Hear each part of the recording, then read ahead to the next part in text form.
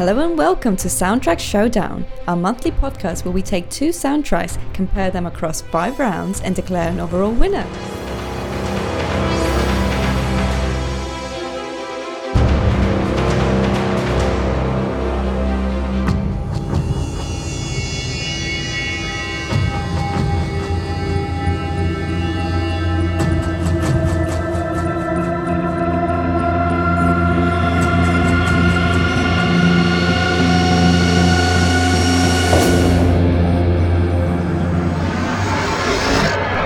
This month, we're talk about 2 films that are quite prominent in the LGBT community. One is Brokeback Mountain, and then Carol.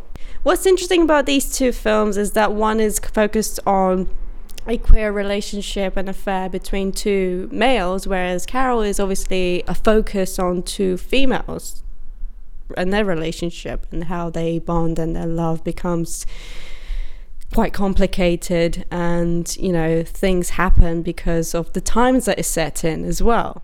Yeah, I think I'm really excited to talk about it, primarily because we have an amazing guest with us, Mahatma Candy, which is a drag queen extraordinaire. Hello there, honey. Hi.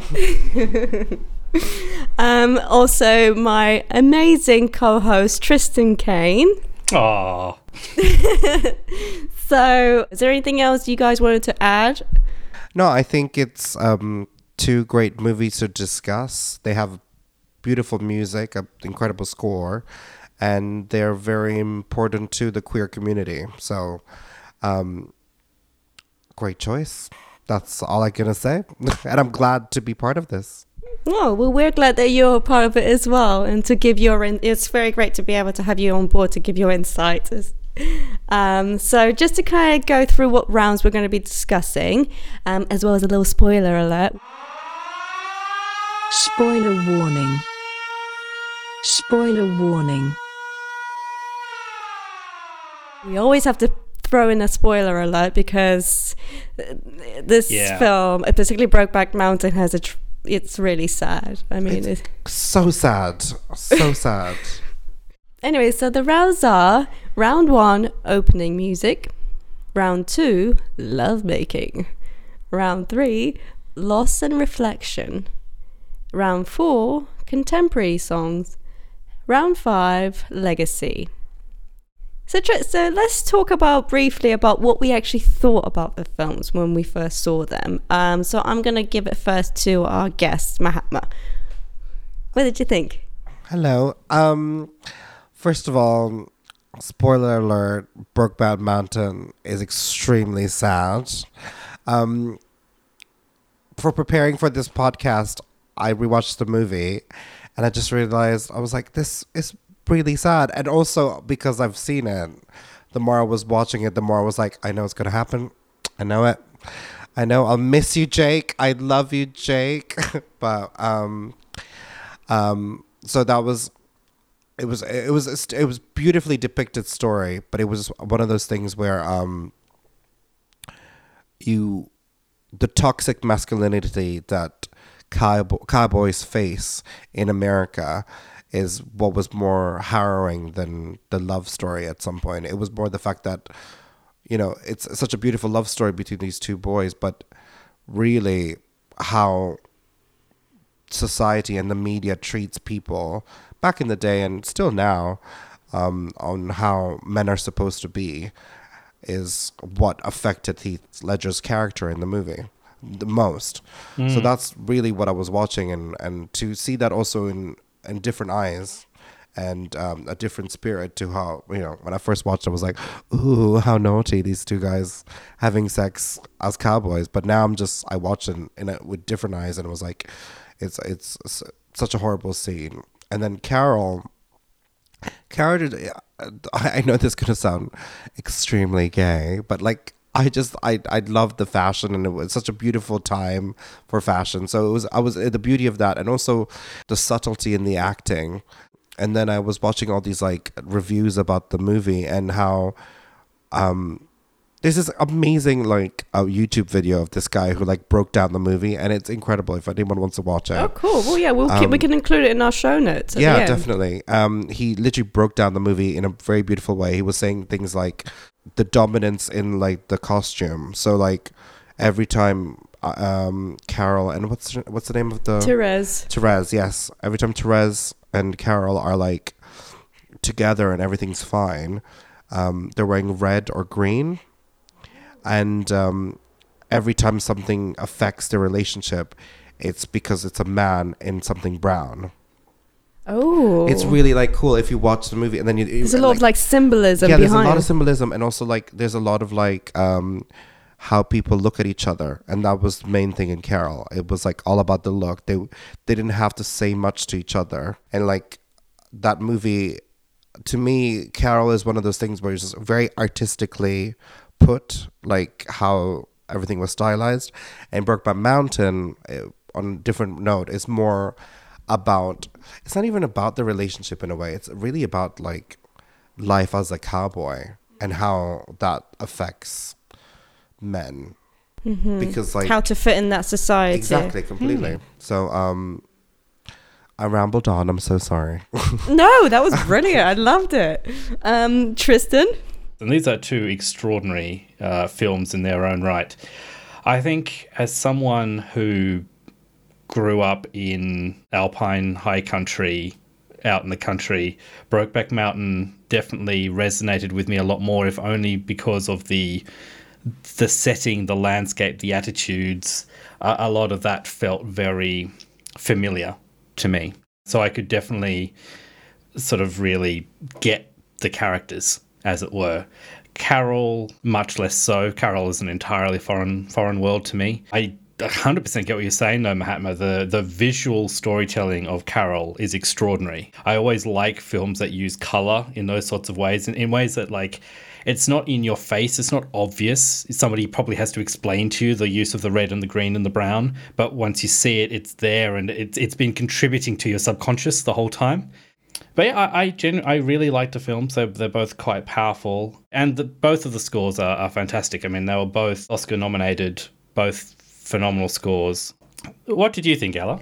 To be truly honest, so when I first watched Brokeback Mountain, like you, Mahatma, like 10 years earlier when it first came out, there were times where I found it a little bit boring, I think because it is a slow burner, not necessarily because of the storyline. He's laughing at me. It just speaks to your character that you wouldn't watch a romantic movie. But overall, a beautifully shot film. Stunning. Really, yeah, absolutely stunning. I mean, to be able to see it, well, I wish I had seen it in the cinema, in the big screen, to see that sort of landscape. Gorgeous. And the vastness. Absolutely and gorgeous. Just the spatial. You could almost smell the mountain air. It would have been amazing. The masculine musk. Yes, right. Exactly. With Carol, I actually saw it in the cinema with my mother, and I thought it was a beautiful film. I thought it was a beautiful story, between two women, and the scenes, I thought it was very tragic as well. It was just really sad, just the relationship between how, you have Carol trying really hard to fight to keep her daughter with her because she knows that she can be an amazing mother, and just because she has a different sexual orientation, she doesn't want to be with her husband. That is used against her to dictate that she's not going to be a fit mother. And like afterwards, like my mother and I, we had an interesting conversation because she is still from a very old school background and conditioned in this sort of very patriarchal way that,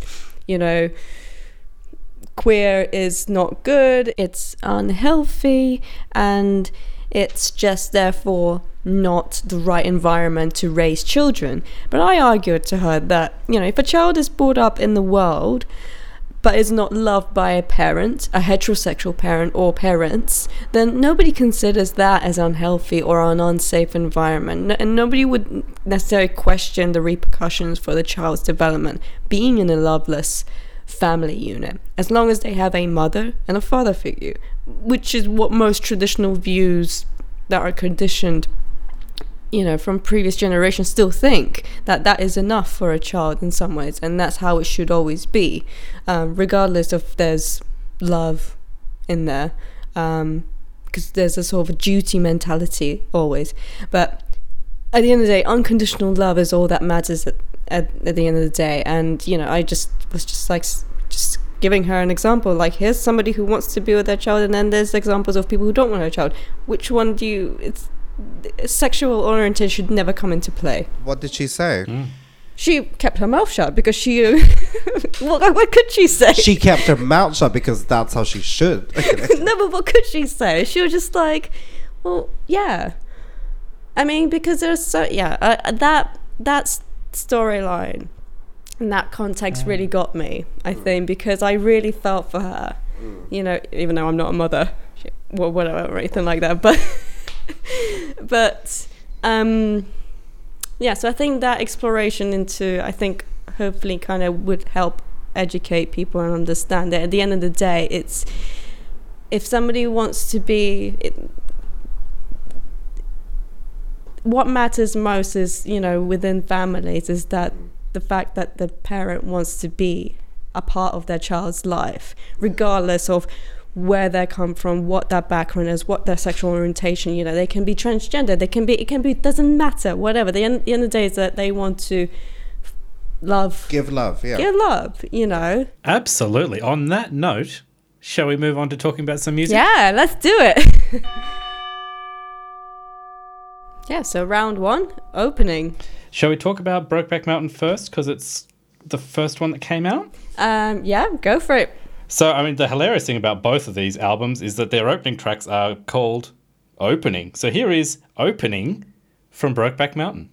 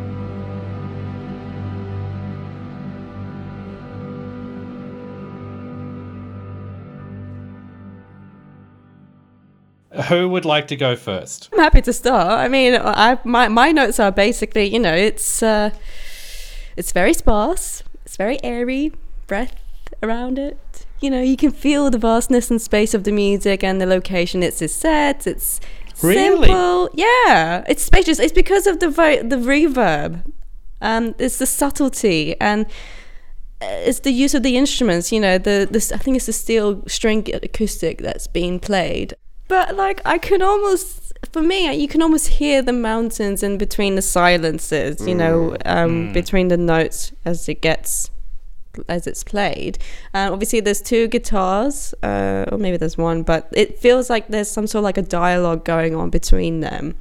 There's like a call and response for me, as though like one is calling for the other. While when you're up in the mountains and someone says hello, and you go hello. Yeah, like an echo. No, it's not like an echo. Yeah, kind of like an echo, but it's more so when you call out and you're waiting for the other person to respond. Okay. not an echo. I was trying to be a little bit more into time with the romance between the guys, but yeah, I just feel you get really transported. I think it was unusual when I first heard it. It did throw me back a little bit because it just comes out of nowhere. Was it like Throwback Mountain? Oh, nice one. Oh, please bring that, Mahatma. That is what we need. Yeah. Yeah, it was an unusual opening, but in a good way. I felt like it kind of pierced through the scene, and it made me kind of really pay attention to the action of like Heath's character walking out of the truck and then making his way to the office, whatever you want to call it, like his day to day. Yeah.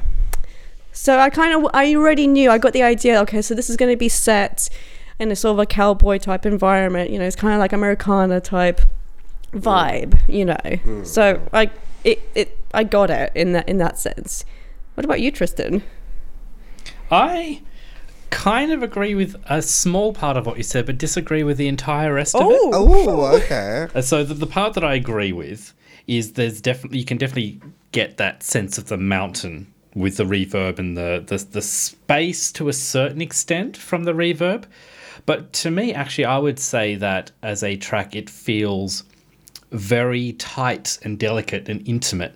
Like it feels very personal and self-contained rather than feeling like you're in a wide open space. So you felt like it sounded lonely? Yes. Oh my god, that's one of my notes. Really? Oh, sorry. No, I just want to say I have a note and it says lonely.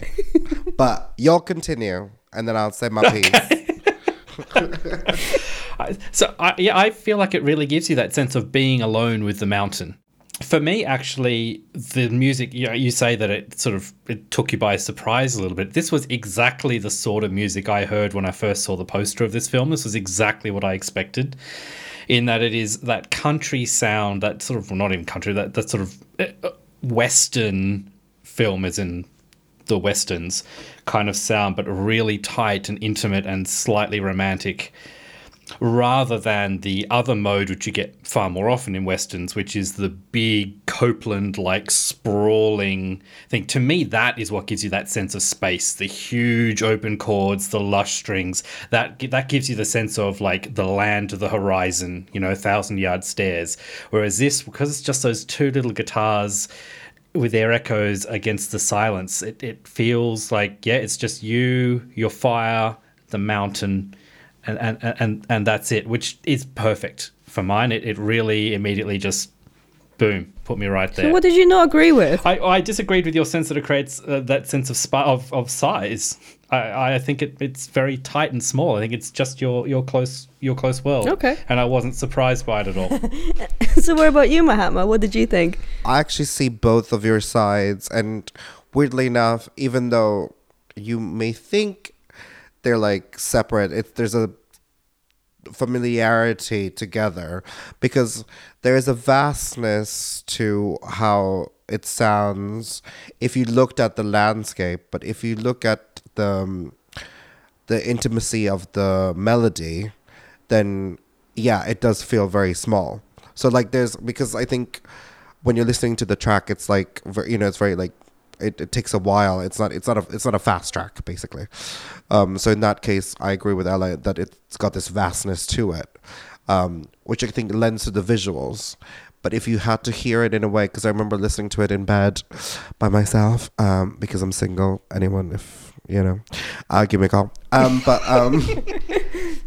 If you hear it almost like by yourself, there is this like intimacy to it, and there's a loneliness. And to me as well, what I liked about it was, even though it felt lonely as a track, it like as an emotion, not necessarily as like as a feeling, there was something familiar about it, almost like what's about to happen, or like I've been through this journey before or something. But it definitely sets the scene up for the movie. It's like, it's a Western about, love, it gives you, without even having to really see the visuals, exactly where you are getting transported to. So I thought it was really beautiful. It's really like really lovely, little bit of music. Great. And then so let's move on to Carol, which is also named Opening. Yeah.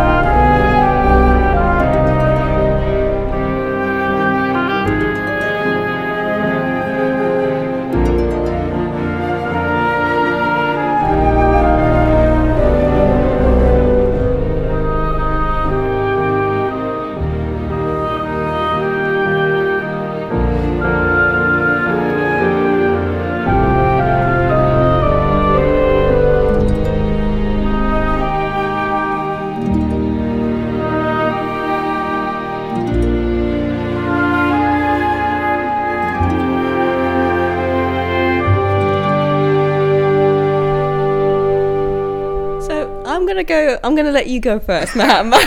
Okay. So yeah, with Carol, when I first heard it, my first instinct was, when you watch it in the movie, you don't really care, but you don't really notice it as much. And then when you listen to it by itself, you kind of like start to break it down a bit. To me, I felt like it was a little busy. Like there was a lot going on in the track, and I mean, when you're comparing it to the Brokeback Mountain track, that there's definitely a difference.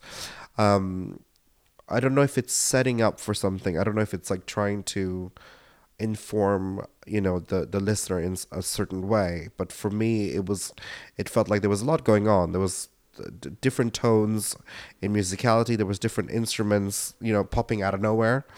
So personally, I was kind of a tad distracted in a way of the way that it was trying to set the scene.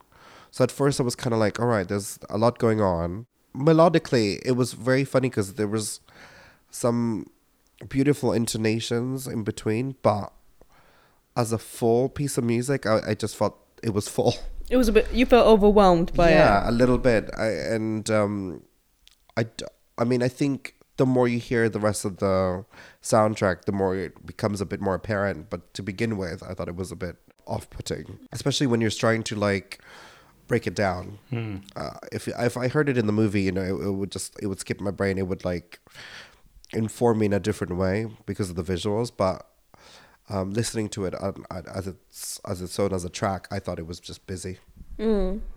No, I totally agree. It's weird. For me, it reminded me... It's a very contemporary piece of music, considering it's set in the 1950s, which I know with Tristan, it's one of his pet peeves sometimes, whereby if it's set in a certain time period, then the music should reflect it in some ways, or at least the instruments need to be used. It really reminded me of Philip Glass, particularly like the Hour soundtrack. It has a very similar tone. When I first... I'm just going to pause you right there. You're right that it should remind you of Philip Glass. The reason why is because I know we've started the show already with 2 tracks called Opening. Yeah. I'm going to play for you right now a 3rd track called Opening by Philip Glass.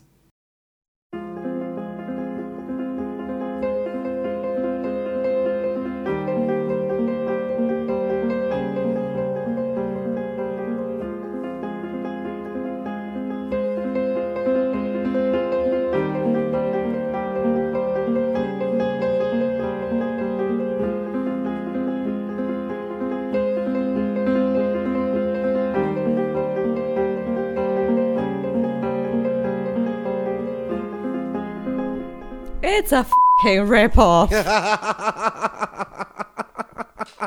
I mean, no wonder I was just kind of like, huh?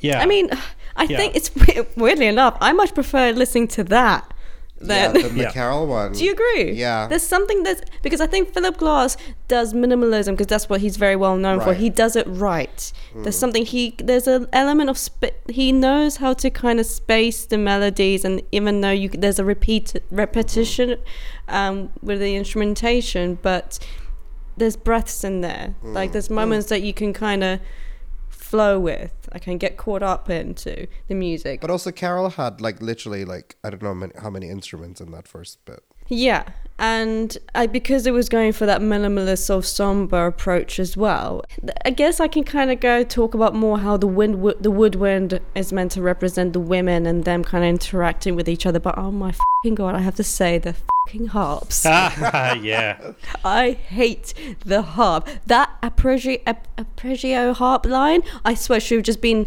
taken out because it just made it so much more corny. Mm-hmm. It was just like it was not needed. There's some I think it would have worked better if maybe it was a different melodic line as opposed to just going to do do do do do do do do or whatever it was, something along those lines. It was unnecessary. Really was not needed to be there. That was one thing that really stood out for me. There are moments in that track that I really did like when it goes to 1 minute 34 in the actual track. When you listen to it on its own, there is a sort of a longing love element to it. I guess did you feel that the music made you excited? Did it exude a sort of an anticipation? Or did it just kind of like do nothing for you? No. Interesting. Wow. Interesting, because that's what the composer was trying to do. Really? I think it does. Oh.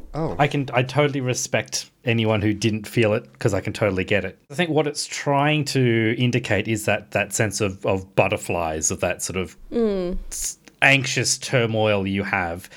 I feel like it creates it a bit, but yeah.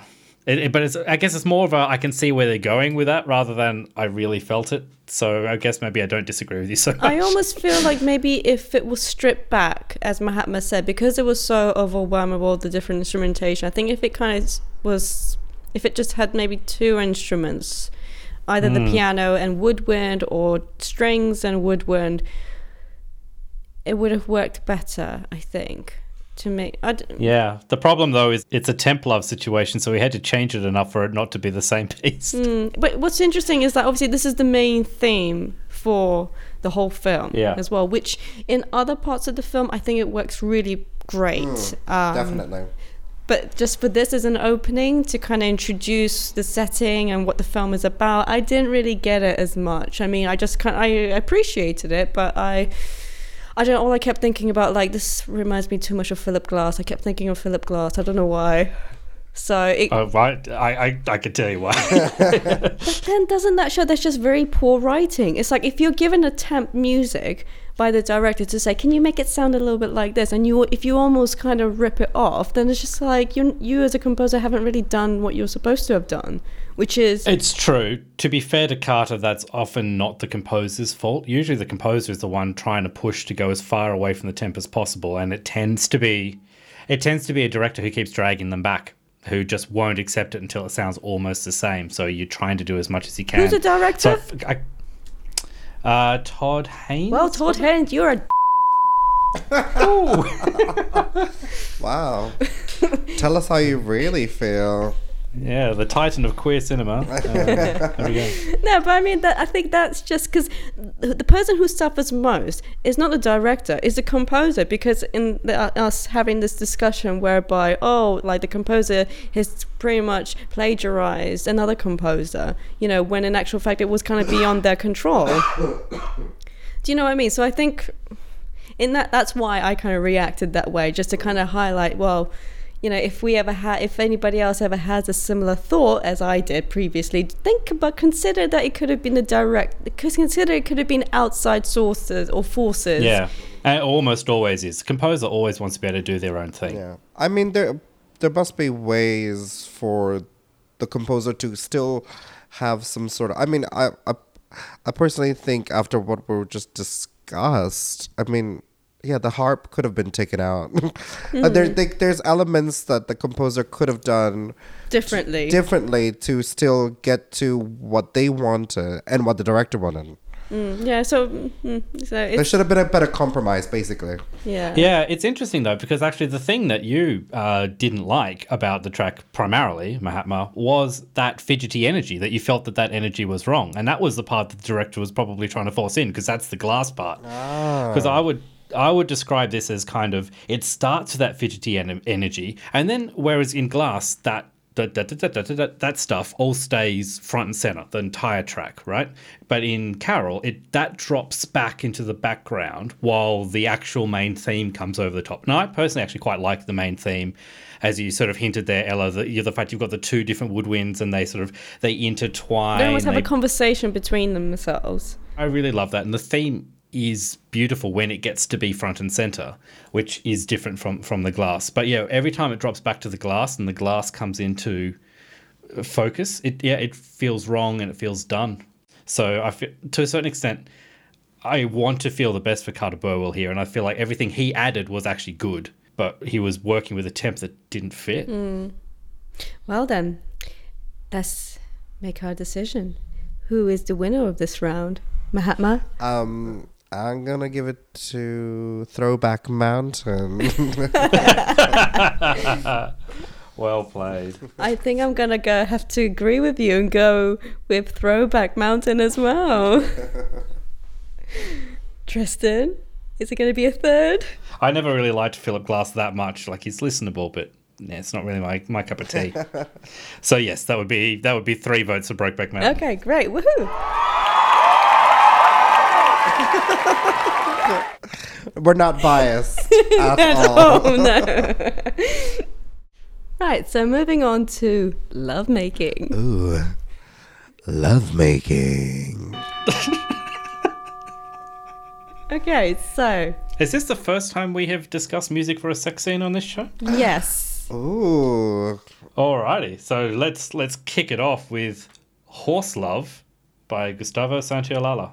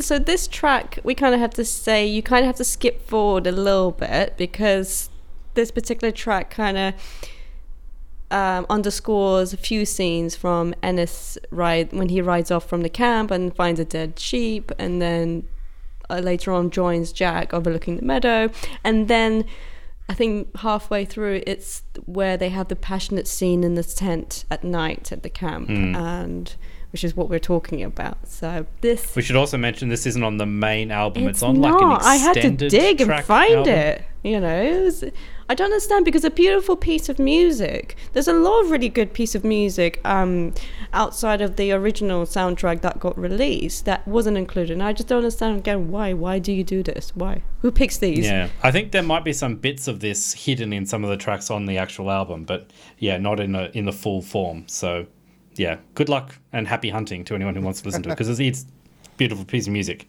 Sorry, go on. So for me, my first impressions were it's very tender. You know, the way the guitar kind of strums in as though the hand is caressing his face. You know, there is a sort of a gentle romance to it. And I like how the guitar kind of plays on that hesitation at the beginning by spacing out the chords, you know, just following Ennis's sort of movements, and like you can see that he wants to, and he's withholding himself, and then after, when they embrace and cuddle, the music then becomes much more steady and continuous and a little bit more embellished or colorful.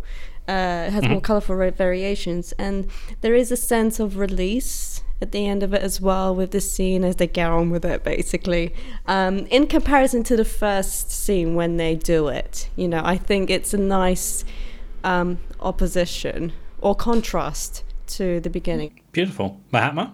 I was gonna give it to you first, Tristan. Actually, Oh, okay. I don't have a whole lot to add. What I find interesting about it is that obviously these scenes would be quite confronting to some people, and they would be very heartwarming to other people, depending on how you came to the film, as it were. What I like is that the music itself just plays it very, very, for want of a better term, straight. Like, this is basically normal love scene music. You've got your major key, you've got your solo instruments, you've got the very light instrumentation. This is exactly the same sort of type, trope of music that you would get for any like coming of age, losing your virginity type love scene in any other movie, just with the country Western aspect to make it fit this particular world.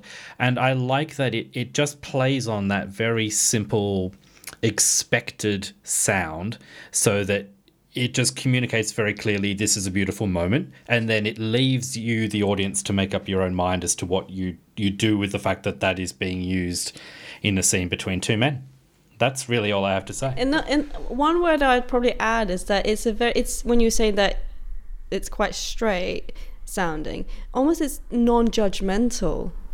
It is what it is, you know. It's a romantic moment between two people. There you go, you know. Mahatma. hello everyone. Yeah, no, definitely, I agree with both your argument, like not arguments, what we were saying. There's something about the way the music sounds where it's like, you know what's going on, like, you know, like you've heard this before, and it's same theme linking the entire movie. And also, not to be negative, but it's almost like quite a safe piece of music to go with the scene. You know, it's nothing predominantly ornate Out there. Yeah, exactly. You know, which, you know, lends to the whole idea that, you know, Do you mean or to you it almost sounded like expected music? no, not expected, but more in the sense of like, you could put that with any lovemaking scene and it'll be fair. Yeah. Did you find it passionate, the music? No, more romantic than passionate. Tristan? I would agree with that. Yeah. I would agree. Yeah, it's not passionate. It doesn't have the energy to be passionate. Okay, so then moving on to Carol, and this track is called Lovers.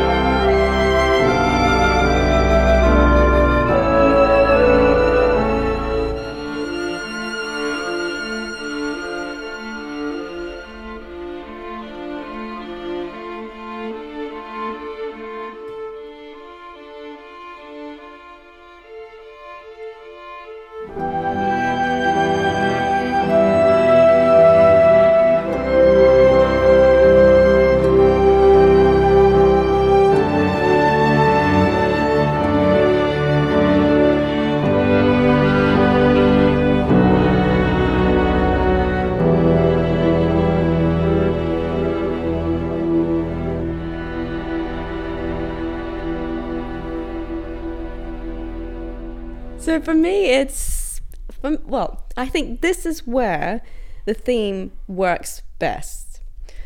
But the fucking hops. Yeah. I'm sorry. I mean, just the harp. It just pissed me off so much.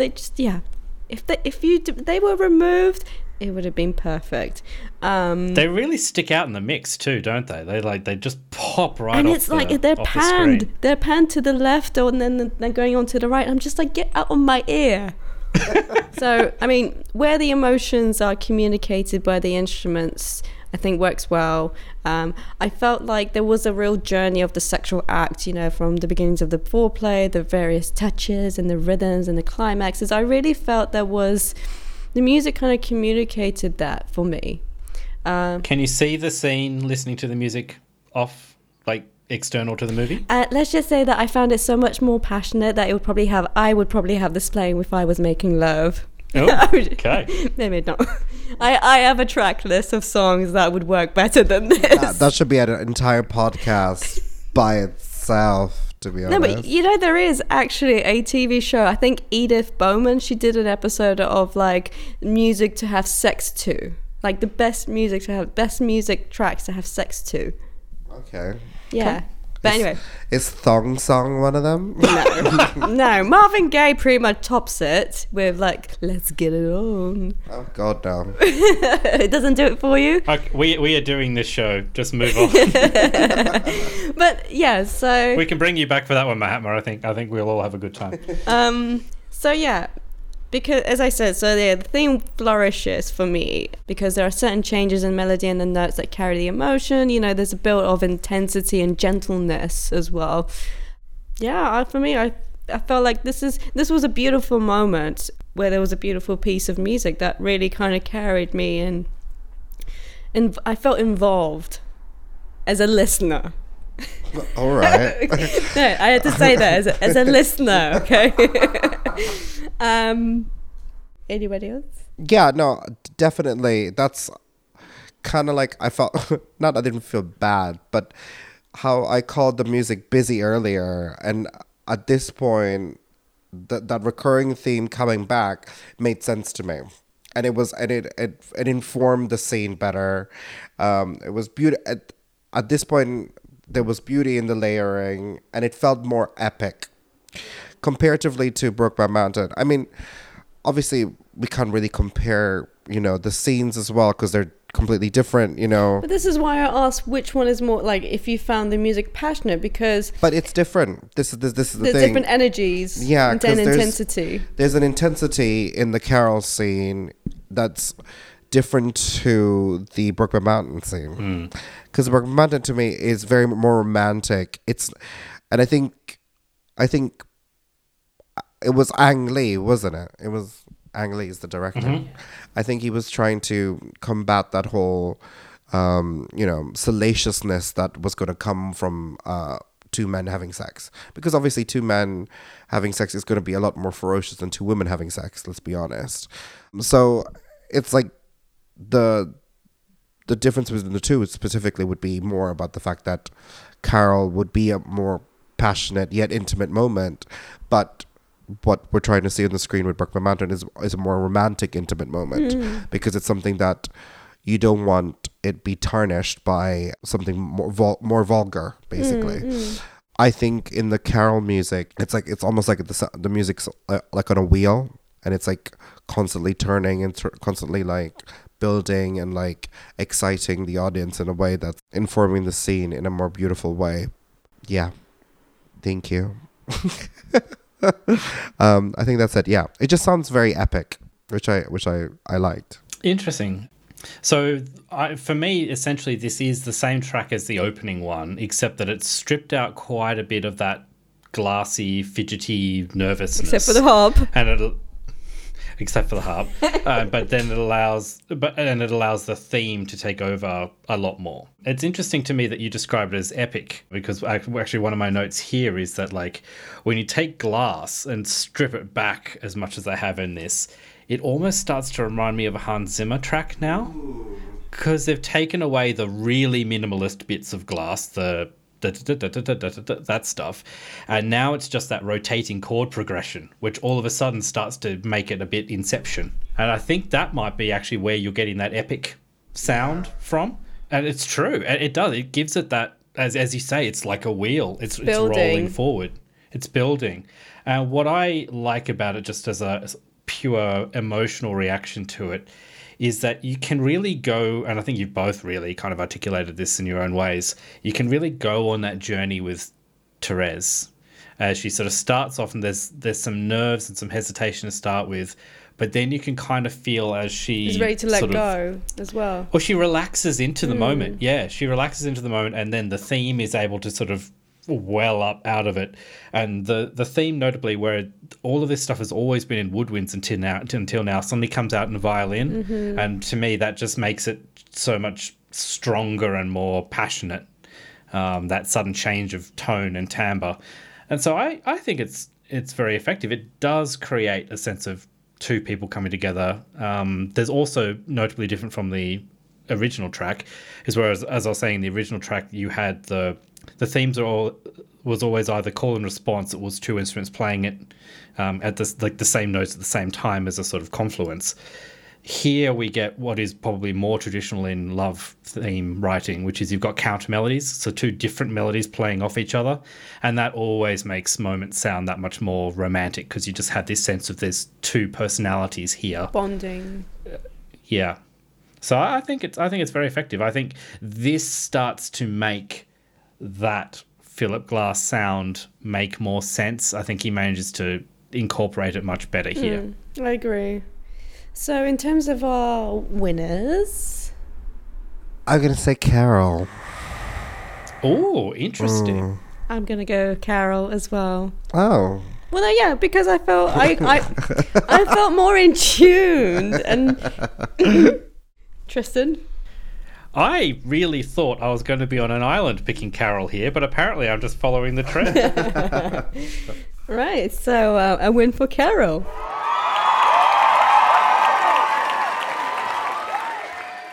Okay, so moving on to round 3, Loss and Reflection. So the track we're going to be listening to for Brokeback Mountain is, I think, another one from the extended album list. And the track is called Closet.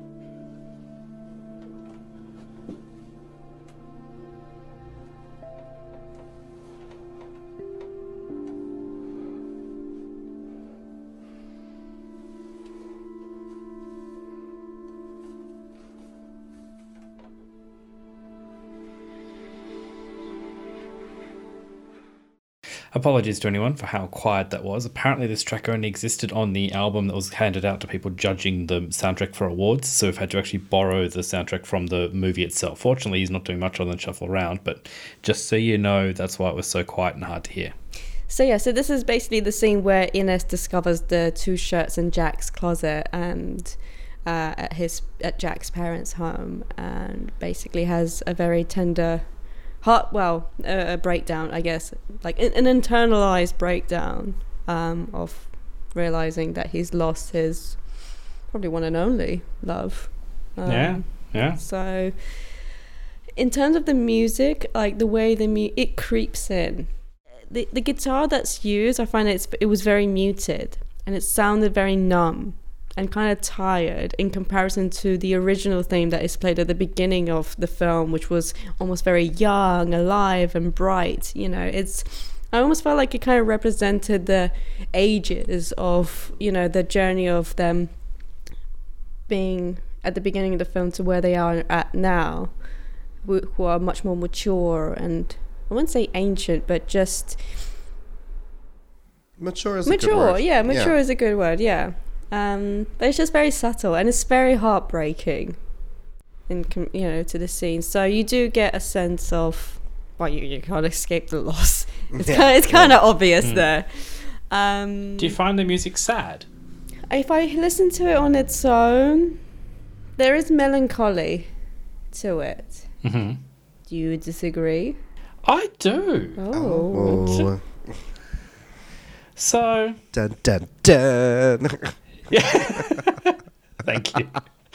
I find this. It's a very good scene. Straight up, I felt this one. I've really felt this scene actually. I welled up a bit. Won't lie.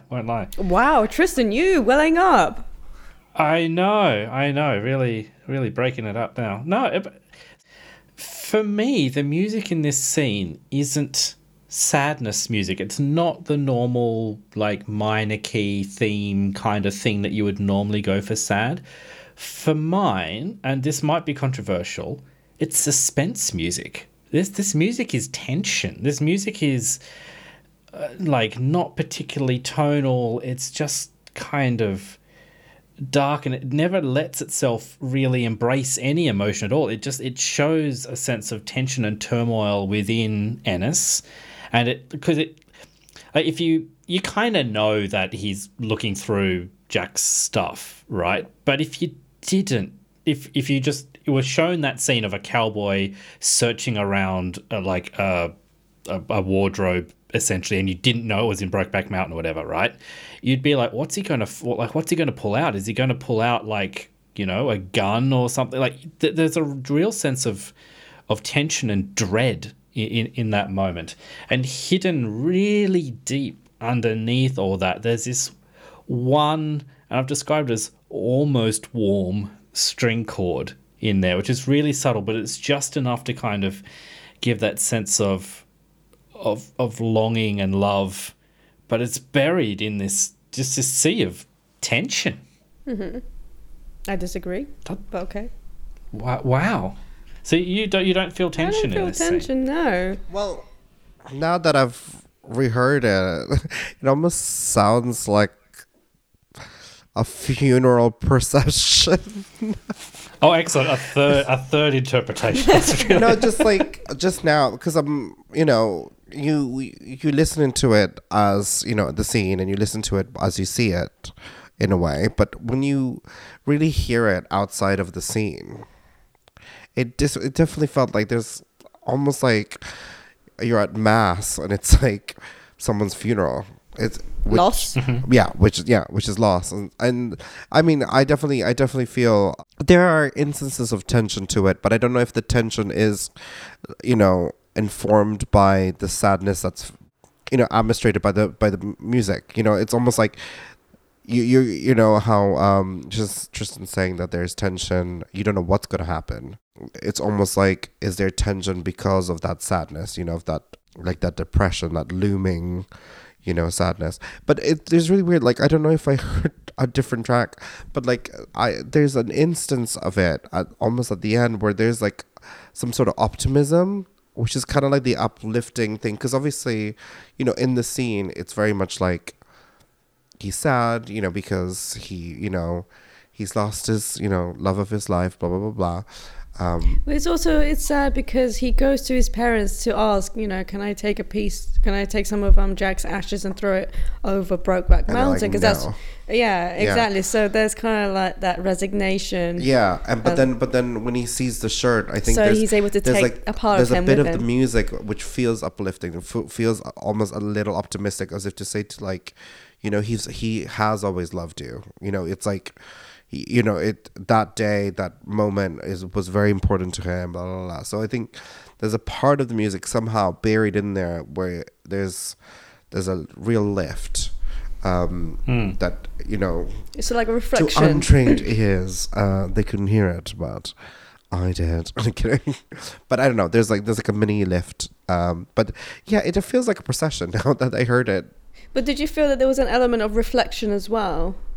Yeah, perhaps. Yeah. I mean, it's heavy. It's very heavy. Great. So, shall we move on to Carol?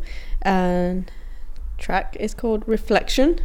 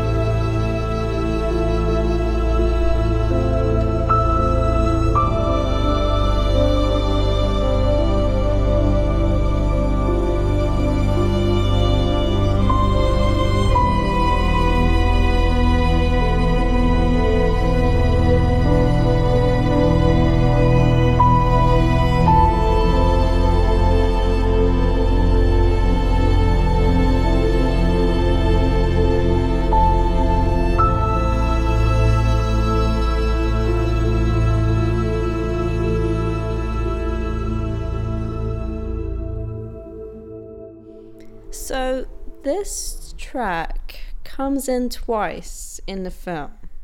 So the first time we hear it is the scene when Carol is forced to spend time with her ex-husband family, and she's kind of going through the motions of eating with them and showing that she's she's progressing with her treatment, blah blah blah blah blah. But all the while, why she's going through all this is because she's waiting for her daughter, because that's her, she wants to see her daughter, so she's enduring all that because of that.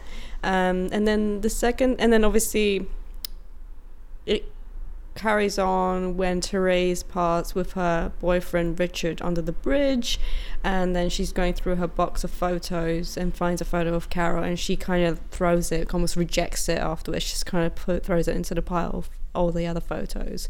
And then it used again during a scene at the end of the film where Carol tries to rekindle their romance and professes her love to Therese, and Therese is in a taxi going to her friend Phil's party, and it's kind of like that reflection and emotion of loss, where there is you have to kind of think about that. Therese has lost two partners. She's kind of lost the partner of Carol in a more queer environment, and then she's lost Richard in a more heterosexual environment. So it's almost like she's left alone, and she has to figure out who she is and what she wants for the rest of the film. But yeah, that's kind of like, I felt there was a lot of subtext with the music that I thought worked very well for me. Mahatma? I thought it was really delicate. Like, it was really like touching and delicate. There's some, even though it was delicate to me, it was still vibrant. It definitely fed the idea of loss. And it was very touching. And I think it makes me sound like I'm being quite binary about the whole situation, because I'm kind of like calling it, in essence, like effeminate or something, like very like sweet and just like not robust, which I think you kind of get from the Brokeback Mountain track, which is a little bit more like hard. It's a lot. This is a lot softer than you would normally think. Maybe more emotional. Yeah. Well, no, I wouldn't say more emotional, because I think the other track is just as emotional, but it's different. This is just a bit more softer comparatively to the Brokeback Mountain track. And I think it also lends to what you said about the fact that there's like it's almost like a mature loss. It's like it's a loss where it's like, I get it, it's fine. Like, I understand why I'm losing this. I understand why this has to happen. So it's not as like, what's it called? Abrupt or like, yeah, it's not as slap heavy. in the face. It's not as heavy. It doesn't have as much weight, because it's a loss that you kind of like. But the fact that you just said that it's a theme, it's not even a theme. Sorry, it's been used in 3 other scenes. That's what worries me now, because it's kind of like, if this is going to be a piece of music that you'll hear again in the movie, wouldn't it be better to be placed in a way that it has a recurring aspect to the film? But I don't think it does, because if it's used in the first part where you're saying where it's basically focused on Carol, I guess. Well, it's focused on Carol, and focused on Carol kind of wanting to be with her daughter. So therefore she sacrificed her love with Therese in order to be with her daughter, and then Therese basically sacrificed and says goodbye to Richard, because he's had enough. Well, then it shows it's more of a recurring theme of sacrifice than it is about loss, which then changes my thoughts about the track, in essence, because to me that's beautiful, but it doesn't lend to the same way that Brokeback does. Tristan? I love all that. I actually really love the fact that you actually feel that there is a bit of a gender difference between the two tracks, because the two films in their music styles, particularly given that, obviously Cowboys is such a manly man kind of a thing, and there is a touch of that just inherent trope in the track, and then there's just a lot more gentle, intimate, emotionally mature side to Carol. I really like that. The main thing I've got to add, and it's a cheap shot, but like, I have no problem with using temp tracks in scores. I actually personally, when I'm sitting down to start working on a film, I temp track myself. I like the idea of going back, getting some great pieces of music, throwing them down and just, seeing what sticks, what might work, what sort of moods. Because, sometimes just throwing music down allows you to see moments in a scene that you wouldn't have sort of seen otherwise, and allows you to experiment with very different sounds without having to actually go to the work of writing the music. But if you are going to use temp music, I would generally try and avoid using Opening by Philip Glass, and I would particularly always try and avoid using the Moonlight f***ing Sonata by Beethoven. Tristan, you said yeah, whoa, that's the anger. Okay. It's so blatant. This is the Moonlight Sonata, but just made slightly more minimalist. And it sticks it. Oh. Do you need me to show you the example? I mean...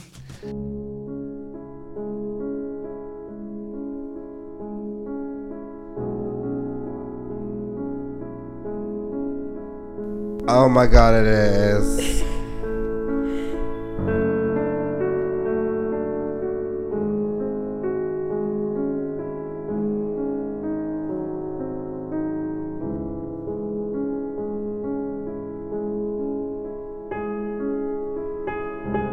Oh my god, it really is. I mean, seriously, Carter. Whoa. Carter, what's Whoa. going on?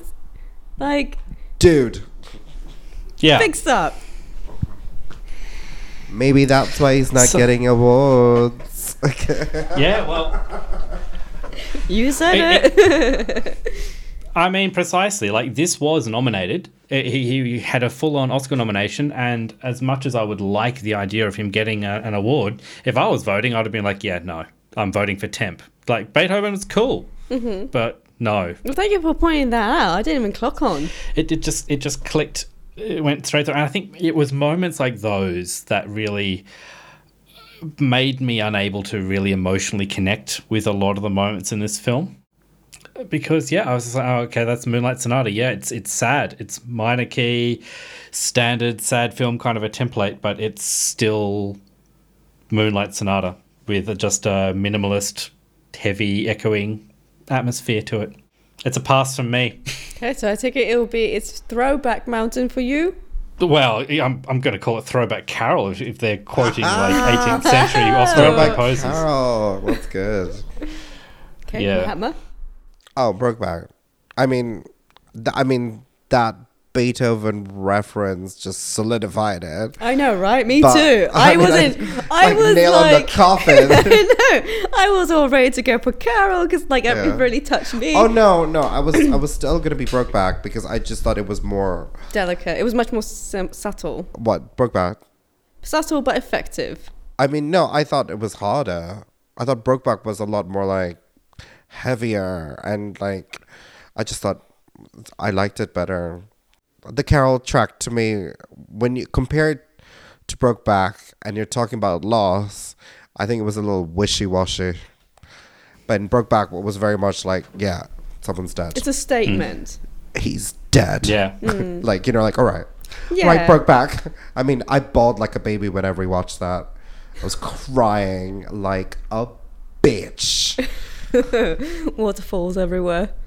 TLC. Yeah, I'm gonna go with Brokeback Mountain. Good. Thank you, London. Good night. Round 4, contemporary song.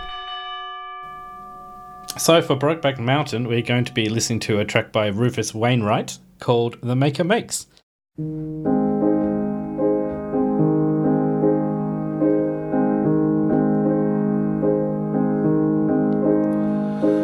One more chain I break to get me closer to you. One more chain does the maker make to keep me from busting through.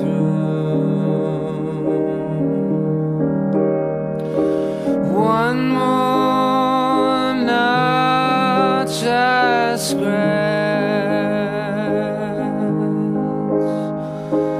to keep me thinking of you. One more notch does the maker make upon my face so blue. Get along, little doggies. Get along, little doggies. One more smile I fake and try my. I mean, so this track is not necessarily featured in the film, it is featured in the soundtrack. But I think the reason why I picked this song, I guess, is because the lyrics is pretty much it kind of does the job of explaining, you know, this kind of forbidden element of forbidden love and just wanting to reach out to somebody and just like, you know, wanting to be with them whatever costs, I guess. I love Rufus Wainwright. I love his tone of voice. In general, like, do you listen to his other work or? I've listened to his other works, so I am familiar. He has a real signature style to him, in terms of his writing and the way he sings and stuff, and it's a very melancholic, very sort of longing style that he has, which I think just fits perfectly for this sort of music. Is he usually a country singer? I'm sorry, I'm completely ignorant about Rufus Wainwright. He's kind of more bad because opera, I think, not like a modern opera. Yeah. Because that's where his background is. Like his music is very operatic in a very contemporary, alternative way, you know. Okay. And there's this lot of sort of jazzy, bluesy sort of quality to him. Yeah, I was gonna say it was more of a blues. It's a bit folky. Yeah, more folky than country. Yeah. Okay, Yeah. sure. His genre is Baroque pop, operatic pop, indie pop rock. Yeah. That's Wow. what his, Okay, I'm going to check this guy this out. is Wikipedia says. Just double check. But yeah, so I like, he has a sort of a real nice, beautiful heaviness to it. I loved it. I thought the song was literally the movie. And the movie was a song. The song was the movie. The movie was a song. So I thought it was perfect. So I don't have any other words except for I loved it. Keep it short and simple. Cut to the chase. Now, Tristan, enlighten us. What did you think? It's not really much to enlighten. It's harsh because we all like this piece of music, but there is actually so little to say. I think that's exactly it. It does manage to encapsulate the mood and the tone of the movie, both in its like just the general musical country ballad sound, but also the lyrics, which are all about being kept away from your lover by forced out of control. I mean, is it wrong to say that I feel like this is potentially playing in the truck of every like queer, confused cowboy trying to work out their shit? I mean, it just feels like that's what it is. That you can just put it on, and in one track you can just sit in that emotional space for it's about 5 minutes long, right? You can just sit in it and try and work your way through it. I think that's it. You don't have to necessarily watch the whole movie again because, you know, waterworks difficult, but you can just sit in that track and Be absorbed work some stuff out. Yeah. I can't think of. We've talked about before how particularly through the 90s and stuff, you know, the music video to go with the movie was such a big thing. So every major film had a particular pop song by an artist or whatever that was meant to, you know, kind of be the trailer pretty much for the film. But I have never, ever seen one where the track basically just sums up the whole movie so beautifully and perfectly. It's something else. Great. So then let's move on to Carol. And we've gone with No Other Love by Joe Stafford.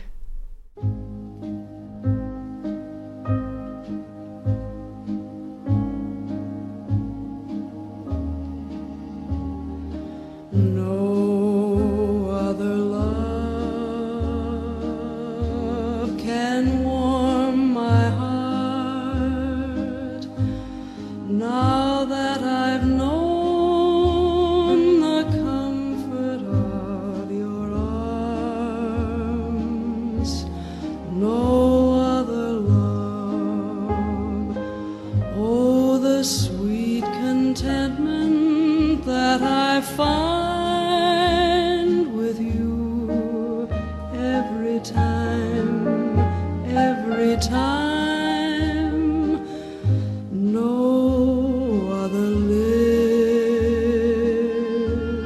could want you more, for I was born to glory in your kiss, forever yours. I was blessed with love to love you till the stars burn out above you, till the moon is but a silver shell. No other love, let no other love know the wonder of your spell. So this song is basically, it's played within the film as a, it's a diegetic sound, isn't it? When it's part of the scene, like when you're listening to radio or there's a band performing in the scenes. So it's played at the end of the film at the Phil's party, and she sees couples, and it basically, it's something, I guess it triggers her to kind of reconsider Carol's proposal of, let's get together and you can move in with me and we can live happily ever after. What did you think, Tristan? It's a good song. It's a good song. It's a song contemporary to the period, so it's very diegetic. It's a song that they could have listened to at the time. I think there's a couple of things that are very cool about it.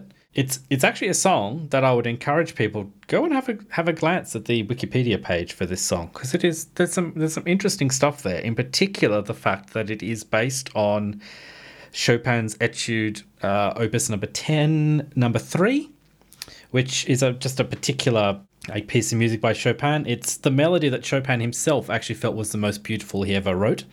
And it has a very proud history of being used in many, many, many songs, including, of all things, the song that Muse sung for the 2012 London Olympics. Like it's used everywhere and in so many contexts, this melody. So I would encourage people to look into that, because we can't really talk about it too much here, but it is a beautiful melody. It's a beautiful sound. Probably not the best thing to do in a film that's already overloaded with temp love, but it is a genuinely nice thing.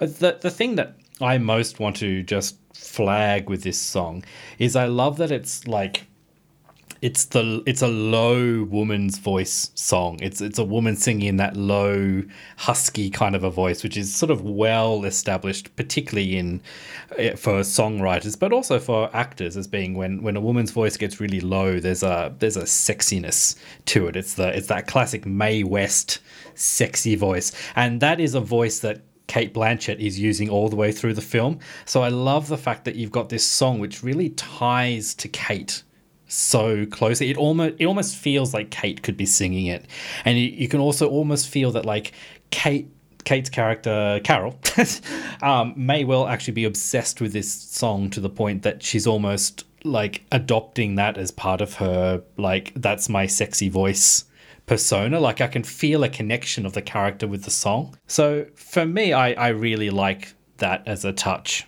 That's one of my notes, actually. It was the depth of her voice. It's a beautiful piece of music. But I did my research too, and like looking back at what you were saying, Tristan, about how it's been used in a lot of different things, and it's actually a very popular song to be used.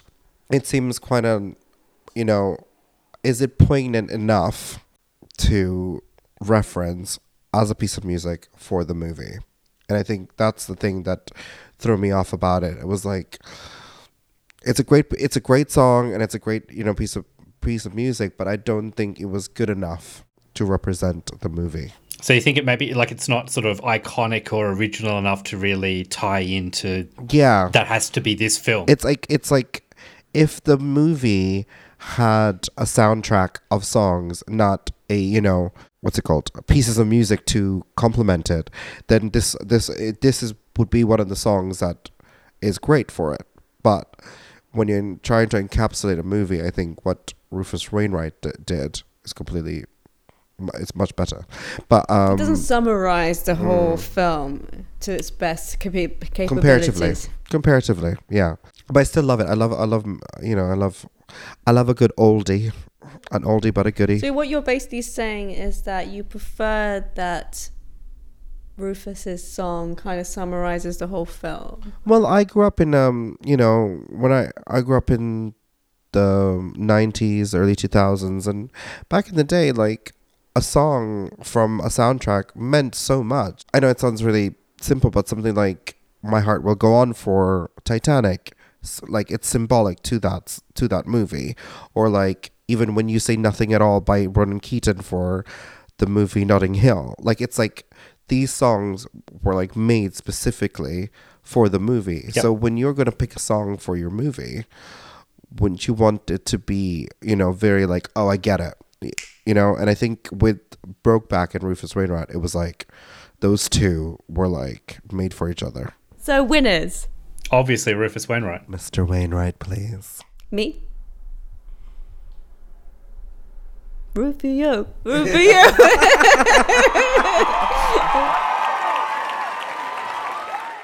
Cool. So let's move on to round 5, which is legacy. So obviously, in terms of legacy for this film, we can safely say that Brokeback Mountain won the Oscar for the original score. The controversy during the Oscars was the fact that it didn't win Best Picture. Do you think it deserved the Oscar for original score in comparison to the other contenders, which was like The Constant Gardener, Pride and Prejudice, Memoirs of a Geisha, and Munich? Both composers were John Williams, which I was just like, how does that happen? I'm happy with all of the nominations for that year, and I'm happy that Gustavo won, to be honest. I think it was probably the stronger and most powerful score of that year. It's probably one of the better scores out of the pack that paints a sonic portrait of the richness of the landscape. It illustrates the depth of the two characters and their relationship, and their challenges between each other. And, it also kind of includes and taps into the musicality of where the setting is set, having that sort of Western quality, sort of Midwest cowboy feel to it. I really agree with that, actually. I think that, like, obviously American cinema has a very substantial oeuvre of Western music, and this is an extraordinary score in that it adds a whole new angle to that genre just by itself to start with, and that's it's not usual that a film score you can talk about in those sorts of terms, that it is playing in the same sandpit that we've been in thousands of times before, but it's actually adding something new. Definitely. I think it's very ahead of its pack, and it's very different to all the other movies. I think the reason why it won was because it was fresh. It was fresh, yeah. And I think the music, when a score is as beautiful as what they did, informs the audience without having to see something. There was so many beautiful moments that if you just listen to them by yourself without any visuals, it really transports you somewhere else. But I don't know if it plays in the relationship of the queer community. I think the movie does. I don't know if maybe the score does, because the score is quite cowboy-esque, obviously. But I think as a whole, the feature definitely is very important to the queer community. The fact that something attached to the feature, like the score, has won an Oscar, had a lot of levity and a lot of, not levity, a lot of weight. So that means something. I don't know if the music itself meant something. If it kind of transcends further afterwards. I think I meant it in the sense of like, when you hear the piece of music, you can just imagine the beauty of it all. Not necessarily just about the queerness, just the beauty of it. And like you said, the landscape that it created within what you're listening to, which is something incredible. And just to kind of add to the composer, Gustavo, he's more recognized than Carter in the fact that he won another Oscar in 2007 for Babel. He did. And so, I mean, Carter Burwell, he's done more films, but has been recognized less. And he's been well known for his Coen brother collaborations. 16 films. I know, right? 16 films. You'd think they'd be sick of each other by now. It's amazing. Yeah. That's a long-term relationship there, you know. It's like a marriage. And almost all of those are very significant films too, because Coens, I mean, when they make a film, you know about it. So Carter Burwell's music has been described as this. His style can best be described as quietly unobtrusive, yet supportive in all the right places. If you're looking for a composer to enhance your film without attempting to dominate the story or any particular scene, then Burwell is your man. I don't necessarily think that's a good thing. No. There's some damp praise there, isn't there? Yeah, I wouldn't call that a praise. But it's a good summary of his music and why he hasn't really lifted and been recognized in the industry as such, considering he's done a huge body of work. Because there isn't anything that's very significant. No, he hasn't made his mark. No. Yeah. He can work, but he hasn't made his mark. He's a little bit too still in the background. Like, he doesn't really push himself as much. Like, maybe he's too safe. Would you agree? Or disagree? I agree. I mean, he's got... I talk about him as a very underrated composer because he's done a lot of work on some very good movies, and every now and then the Coen brothers do a film like True Grit, which has a very cool musical style to it, and Carter can deliver when he has to. But what you don't have is a sense of who Carter Burwell is. He's not someone like a Danny Elfman where you can listen to a score and be like, oh, well, that's one of their scores. Yeah. So I think there is certainly a bit of a chicken and an egg problem there of a director who gets Carter Burwell is presumably getting him because he's great to work with and he's able to execute your vision. But there's not a sense of I'm getting Carter Burwell because I want this. There's no like identity. If you get John Williams to do your movie, you have made a statement that you want the master to come in and deliver one of his big orchestral scores. If you get Danny Elfman in to do your movie, you are wanting zany. You know, like there is a signal of intent when you hire those guys.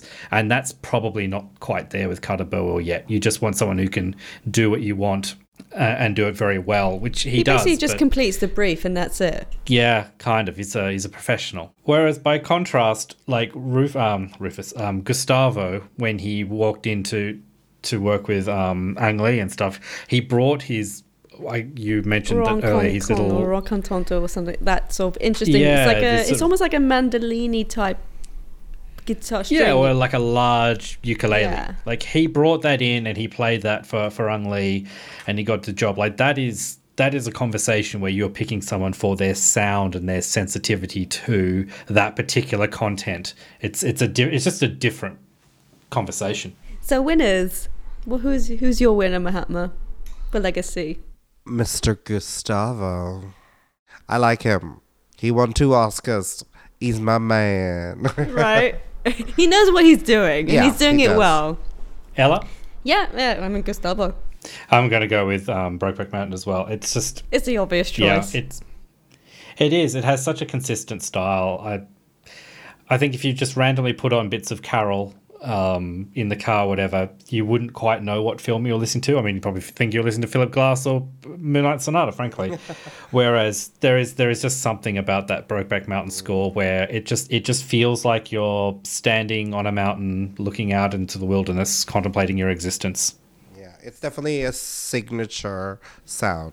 That's a fantastically better way of putting it than I'm assuming the winner is pretty obvious. I thought we were going to get some complicated maths here because we had 3 people being split across the rounds, but we've literally, like, in every single round, we have all gone one way or another, and Brokeback won 4 out of 5. So, yeah, so Brokeback, boom, there it is. woo!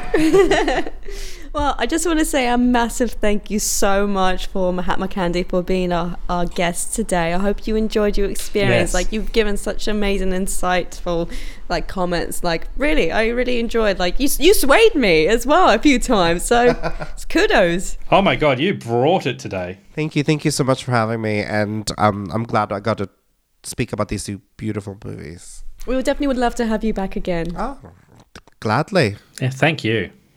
But I would invite anyone at home out there listening, please write in. What do you think of these 2 films? I mean, we've gone pretty firmly one way, but I can definitely see reasons why you might feel that Carol is the stronger film. It definitely has its strengths. Philip Glass is a great composer, after all. Let us know through all of the usual channels. Talk to us on Facebook, Instagram. We're usually at Tristellar Music. And most of all, the biggest thing you can possibly do is either give us a review, or failing that, next best thing to a review is just share us with your friends. And I think actually the best way to do that is every month Ella and I actually put up a post on our Facebook and Instagram accounts that advertises that month's show. So maybe just go and find our one from this month, or if there was a particular episode a few weeks back that you really enjoyed, maybe find that one and just share that on your page. Just say, hey guys, I've really been loving this show, and just get the word out there, because it really makes such a difference to us to know that we're reaching more people. And who knows, maybe one day we might actually have enough that we can get some advertising and make some money out of this. That would be phenomenal for all of the work we put in for this. So thank you in advance for that. Now, what are we doing next month, Ella? So next month, I've been waiting to do this episode since I saw this film last October, or whenever it was released. But I'm happy to say that we're going to be talking about, and I do apologize, I am only going to say her first name because I cannot pronounce her surname. Come on. To be honest, I don't have it in front of me, so I'm just going to go with it, okay? Joker by Hilda. Hilda Gudnadottir. What? Hilda Gudnadottir. Versus... That nearly went so Russian there. I know. So we're doing Joker by Hilda versus the film that was... The freshly minted Oscar winner, Hilda Gudnadottir. Yeah. Versus the film that was inspired by, which is Taxi Driver by Bernard Herrmann. Yes, the last ever film score by Bernard Herrmann. Yeah, before he died. So, yeah, this is a remarkable set of films to put against each other. I'm looking forward to that one. I mean, talking about Hilda, and what a year for Hilda, right? I mean, between Chernobyl and the Joker, insane. Well deserved, I have to say. Well deserved. But yeah, we're putting her up against one of the greats. So this could be feisty. I know. Well, stay tuned for next month. Until then, goodbye. Bye-bye.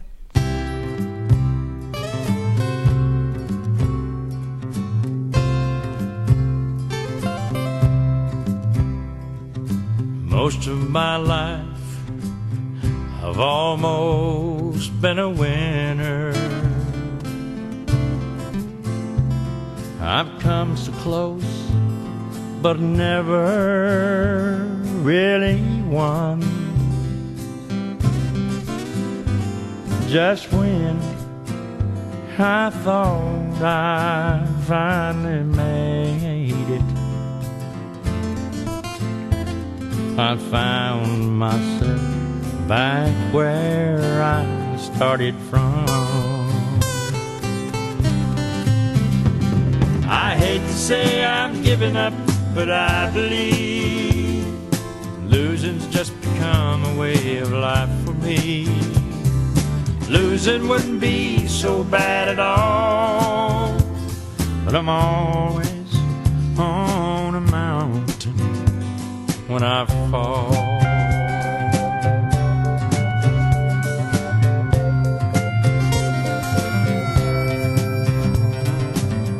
Then you came along and had me believing. For once in my life, my luck had finally changed.